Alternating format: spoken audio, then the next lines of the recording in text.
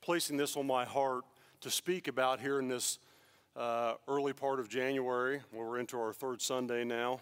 Almost thought winter was going to bypass us, but we definitely got that here this week. And the kids are happy because of some snow days. So, but just our firm foundation, that's what the Lord has been placing on my heart. And I'd like everybody to stand as we're going to read this first verse together. And then I'll have you be seated. We're going to start off with Isaiah 33:6. Read this with me. He will be the sure foundation for your times, a rich store of salvation and wisdom and knowledge. The fear of the Lord is the key to the treasure. Now go ahead and have a seat. I'm going to break this down just a little bit before I go into prayer. And I want to start with, He is the sure foundation for our times. Remember, that's plural there. That's present, before, after, all times. He is the sure foundation. He's a rich store of salvation. He's a rich store of salvation. That means there's enough salvation for everyone. There's no limit. Also, wisdom and knowledge. I love how the Spirit placed this in here of wisdom and knowledge. Because the fear, the reverence, the love, the worship, the relationship with the Lord is the key, look what God shows us here, to the treasure. Now, whether you're a treasure hunter or you like treasure movies or anything, when the treasure word hits up, does the ear perk a little bit of God speaking something here that there's an inheritance, there's a treasure with this. And it comes back to the sure foundation of our times is a rich store of salvation, wisdom, and knowledge. The fear of the Lord is the treasure. Would you bow your heads with me? Heavenly Father, we thank you for this wonderful day to live and serve you. Father, we ask that you anoint these words and that you have prepared them today, that you would open our ears and our hearts to hear and meditate on your word. We invite the Holy Spirit in this place. We are so grateful for the opportunity to worship you freely in this country. We humbly lift up our praise to you, our rock and our firm foundation. In Jesus' name, amen.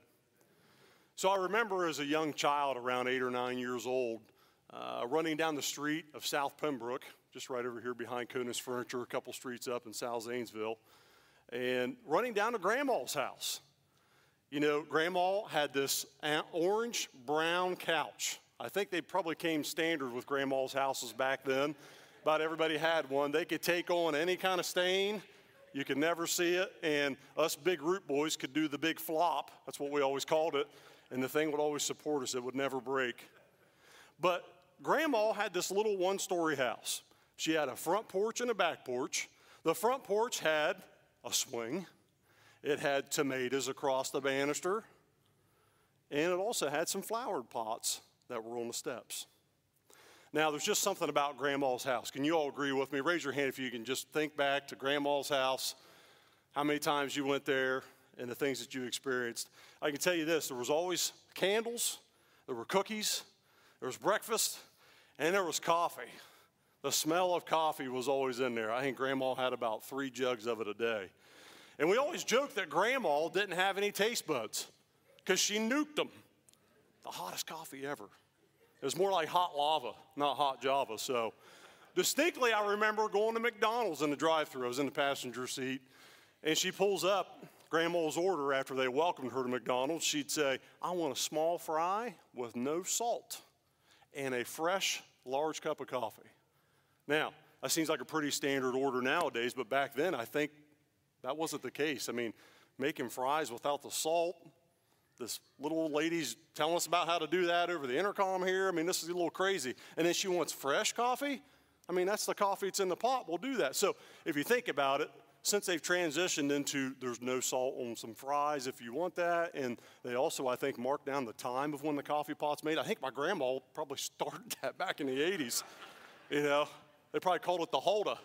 That's what her name was. So, but here's the thing. You would think after all those special orders of the no salt on the fries and the large, fresh pot of coffee that she would make you make. She'd sit around and wait on it because she had all the time in the world. You think she'd pay for it. Well, that's when the old golden Buckeye card got whipped out, and it was free. So after the special order, she then got it free. She had her way around that. So Grandma's house had a picture that hung up my entire life. And it was a picture of Jesus knocking on a door. I remember asking Grandma why Jesus was knocking on that door, and does anybody ever answer? So Grandma said, well, honey, we just need to let him in, and he will come in and eat. Got a little sample of it up there. It's not the exact one, but it's close. And I said, Grandma, did he ever knock on your door? And she said, oh, yes, sweetie. She said, multiple times. I remember just, I'm 8 years old, sitting on the orange brownsie couch looking at the door thinking, is this going to happen right now, or how's this work? And there's also just something about Grandma's vocabulary. I think when you become a grandma, automatically, sweetie, honey, cutie pie, sugar, and precious are all downloaded into your vocabulary. Because I don't remember Mom using those when she was tanning our hides because we were doing something wrong. But now she calls everybody sugar and honey. But Grandma also told me that not everyone lets Jesus in who knocks. Little did I know, as I got older, I would slowly realize the impact of this picture that's up here. We're going to turn to Joel chapter 2, verse 32. And everyone who calls on the name of the Lord will be saved. Now, I love to take scripture and break it down because sometimes we can really breeze past these. We can, barely catch that net. Let's put this up on the side of the ear to let this stay. And everyone who calls on the name of the Lord will be saved. Everyone who calls on the name of the Lord. Man, that just takes it in perspective of how important it is to live out mission of what you're doing in this church. When some people call on the name of the Lord, they may just be cracking the door open to their hearts. But that's all the Lord needs. That's all he needs is a little peekaboo, who is it? And he's not like other folks that are going to show up with just an empty plate and a smile. He's going to bring the party. He's going to show up in your life. This is how he rules. He's loaded, and he loves you. In fact, he gave up all of heaven for you.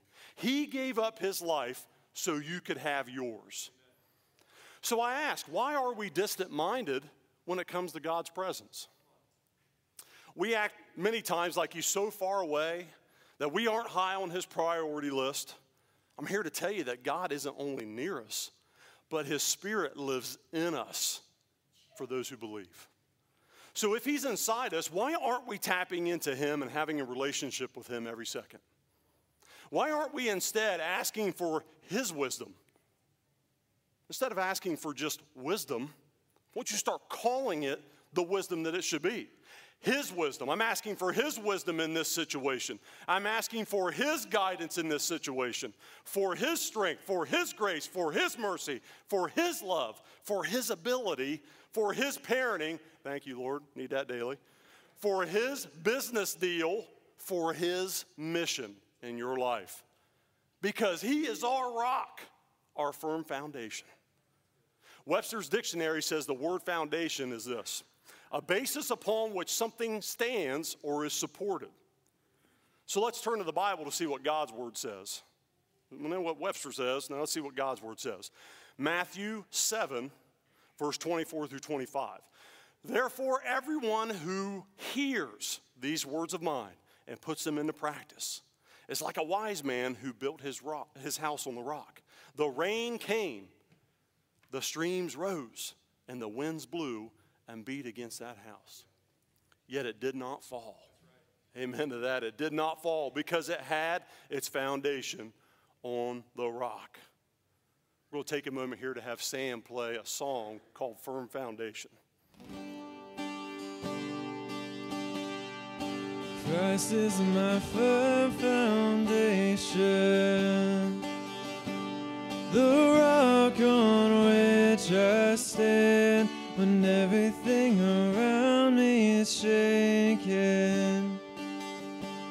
I've never been more glad that I put my faith in Jesus, 'cause he's never let me down.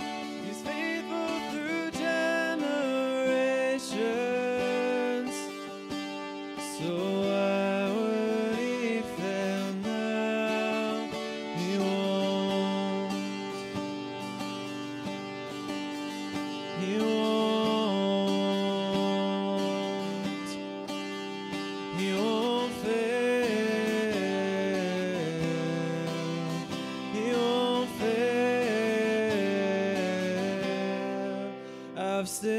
got joy in chaos. I've got peace that makes no sense. I won't be going under. I'm not held by my own strength, 'cause I built my life on Jesus. He's never let me down. He's faithful in every season. So why would he fail now? He won't. He won't. He won't fail. He won't fail.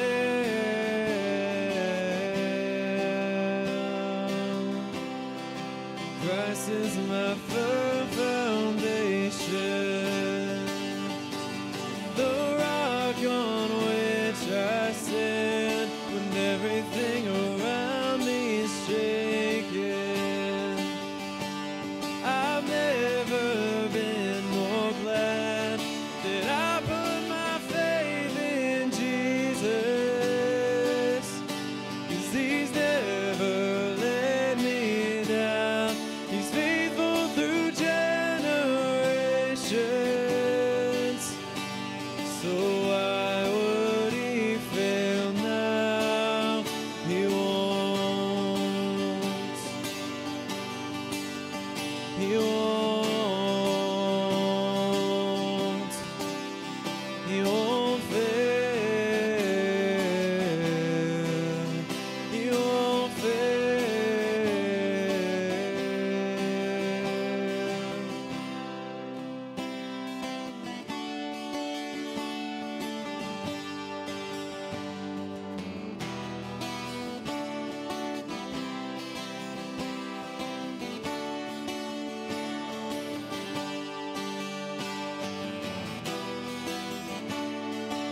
Rain came and wind blew, but my house was built on you. I'm safe with you. I'm gonna make it through. Rain came and wind blew, but my house was built on you. I'm safe with you. I'm gonna make it through. Rain came and wind blew, but my house was built on you. I'm safe with you. I'm gonna make it through. Yeah, I'm gonna make it through, 'cause I'm standing strong on you. Yeah, I'm going to make it through, 'cause my house was built on you. 'Cause my house was built on you. Christ is my firm foundation, the rock on which I stand when everything around me is shaking. I've never been more glad that I put my faith in Jesus, 'cause he's never let me down. He's faithful through generations. So why would he fail now? He won't.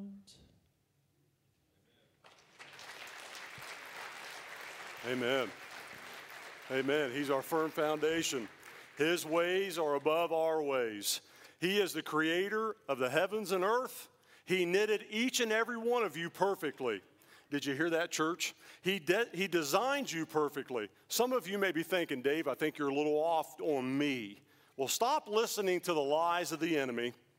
I don't think that the Lord is wanting you to buy all in. He is wanting you to surrender. And when you're listening to the lies of the enemy, that discouragement creates a divide in your belief. You need to be all in and sink in to this foundation that is here, and that is Jesus Christ. Remember, God doesn't make mistakes. He didn't make a mistake with you. If you're sitting there listening to that lie, get rid of it. Command it to go in Jesus' name. He never, ever, ever makes mistakes. I haven't found that in God's word where he says, well, God made a mistake, so he did this. Remember, he didn't make a mistake because he created you in his image. God's image. He didn't mess up. He didn't fail. Each and every one of you are fearfully and wonderfully made. You know how I know? Let's turn to Psalms. Psalms 139:14. I praise you because I am fearfully and wonderfully made. Your works are wonderful. I know that full well. I can tell you where the mistakes are. If you want to look at mistakes, I make mistakes. But my mess is his miracle. Great is your mess. Greater is God's miracle in your life. People have come to salvation in many different situations. You shouldn't have all the answers when you come to Jesus. You shouldn't have everything figured out. Probably not going to be in perfect health. Probably not going to have a perfect marriage. But God will meet you where you are. God is not afraid of your mess. You don't believe me? Let's check out some messes that were in the Bible. God met the woman with blood right in the middle of a crowd. God met the paralyzed man that was lowered through the roof on an old dusty mat. God met the blind man right in his darkness. God met the non-believer right in his own disbelief. God met the woman at the well who was looking for water. He showed up with living water. And guess what? God will meet the prodigal son. Here's the beauty of it. If you read the parable of the prodigal son, it tells us that the father ran to the son.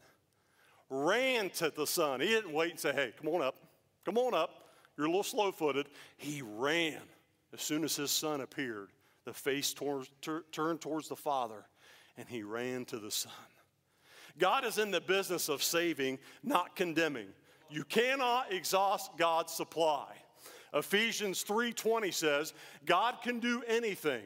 You know far more than you could ever imagine. I love how he goes into this. Or guess, or request in your wildest dreams. So right now you're thinking, I've got a couple requests. And I don't know if these are going to be answered. Well, have you given them to God? Have you given these requests to God and then just sat back and let God work? Or are you trying to outdo the Father? God can do anything. You know far more. And I love how it's broken down here. You could ever imagine, but maybe somebody didn't get that one, so let's add in or guess or request in your wildest dreams. God will transform your life once you surrender to him. He loves you. He will grow you. That's why our church calls it the journey. There was just a leadership conference here yesterday. Many of you were able to take part in that, and we talked about the journey, how important that is. In the center of the journey, the walk in the journey is with a firm foundation, and that is Jesus. I think back to Grandma's firm foundation, not the orange brown couch, not all the coffee, not the golden Buckeye card, but what she instilled in my dad and in his brother. And she also instilled it in Grandpa. Grandpa went through a lot. World War II, came back and was digging the coal mines, had cancer. Those are tough things to go through. A lot of doubt can set in. But Grandma's foundation, just the picture of Jesus knocking on the door, she carried it on. And it's carried on into our family, and it's going to carry on generationally until Christ comes back for all of us. I want to close with this. I heard this story from a pastor, and when I heard it for the first time, it was on TV, I just sat back and kind of looked up and was like, wow, this This is a faith slobber knocker here. This will blow you away. A very wealthy man who owned many properties and homes. He was extremely wealthy, and he would seek out and collect famous paintings and pictures. This was something he loved to do. This wealthy man had a wonderful son that he just loved, and his son died in a war at an early age. He was absolutely devastated to the point where it was tough for this man to live. This wealthy man had a painting done of his wonderful son that would be hung up over the fireplace in his beautiful home. And it would be the first thing he looked at when he woke up, and it'd be the last thing he looked at when he went to bed. When the elderly man died, there was no one to receive the inheritance. So there was an auction that would be held to sell off all the expensive art, the collectibles, and the properties of the estate, because he had many. Many gathered at this auction because they knew of his collection, and they were excited to purchase all these items that the wealthy man had left behind. The attorney for the wealthy man, he was the attorney for the estate, was to open the will and determine how the auction was to take place. Remember that no one had seen the will and nobody knows what it says.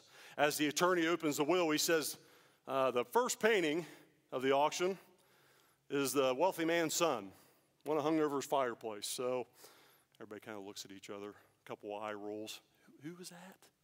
Was that a famous painter that did that?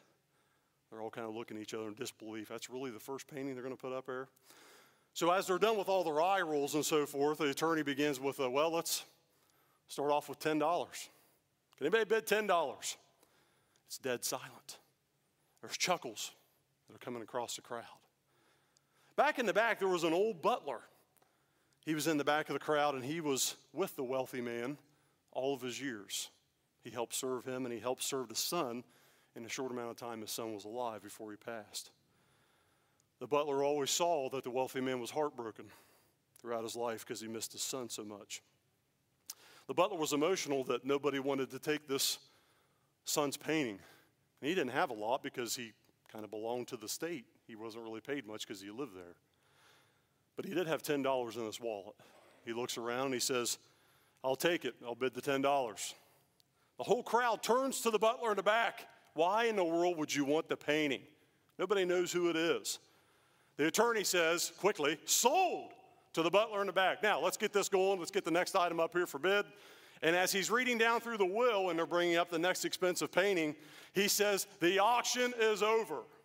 Everybody gasped in the crowd. It is written in the will that he who has the Son has it all. The attorney turned to the butler and said, my friend, you are the owner of the entire inheritance. He who has the Son has it all.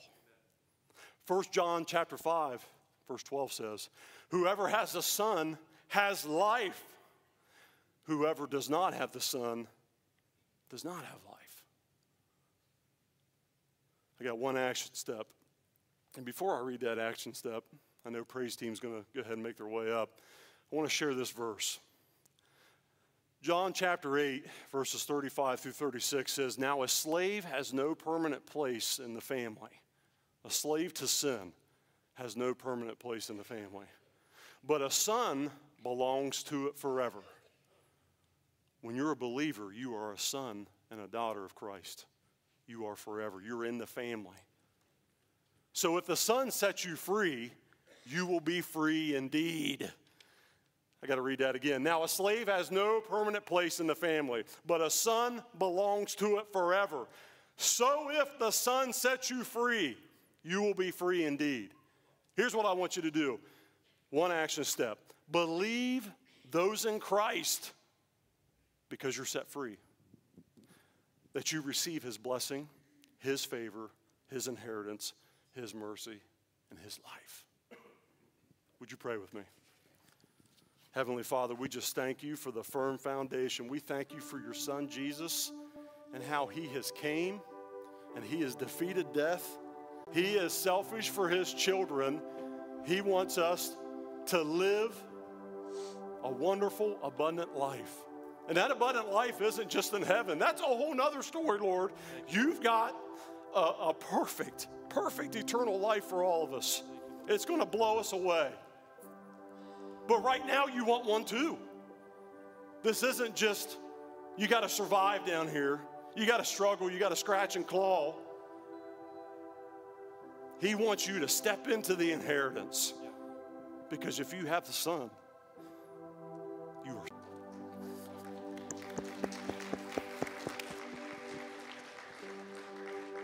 Amen. Thank you, David. Friends, he who has the Son has everything. He who has the Son has access to the entire inheritance. And that's because Jesus is our firm foundation. Now, before we close Jesus Christ, friends, this is not the day to put that off. Today is the day to shore up your firm foundation. Now, you might be wondering, well, is that me? Well, friends, we can have assurance of salvation. When you invite Jesus Christ as your Lord and Savior, the Holy Spirit will enter in and warm your heart, the Bible says. You will know that you know that you know. You can have all the assurance in the world when Jesus meets you in your heart when you've invited him in. So if you don't have that assurance, today is the day. Today is the day to say, Jesus Christ, thank you for dying on the cross for my sins. I acknowledge, God, that you did that because I needed it.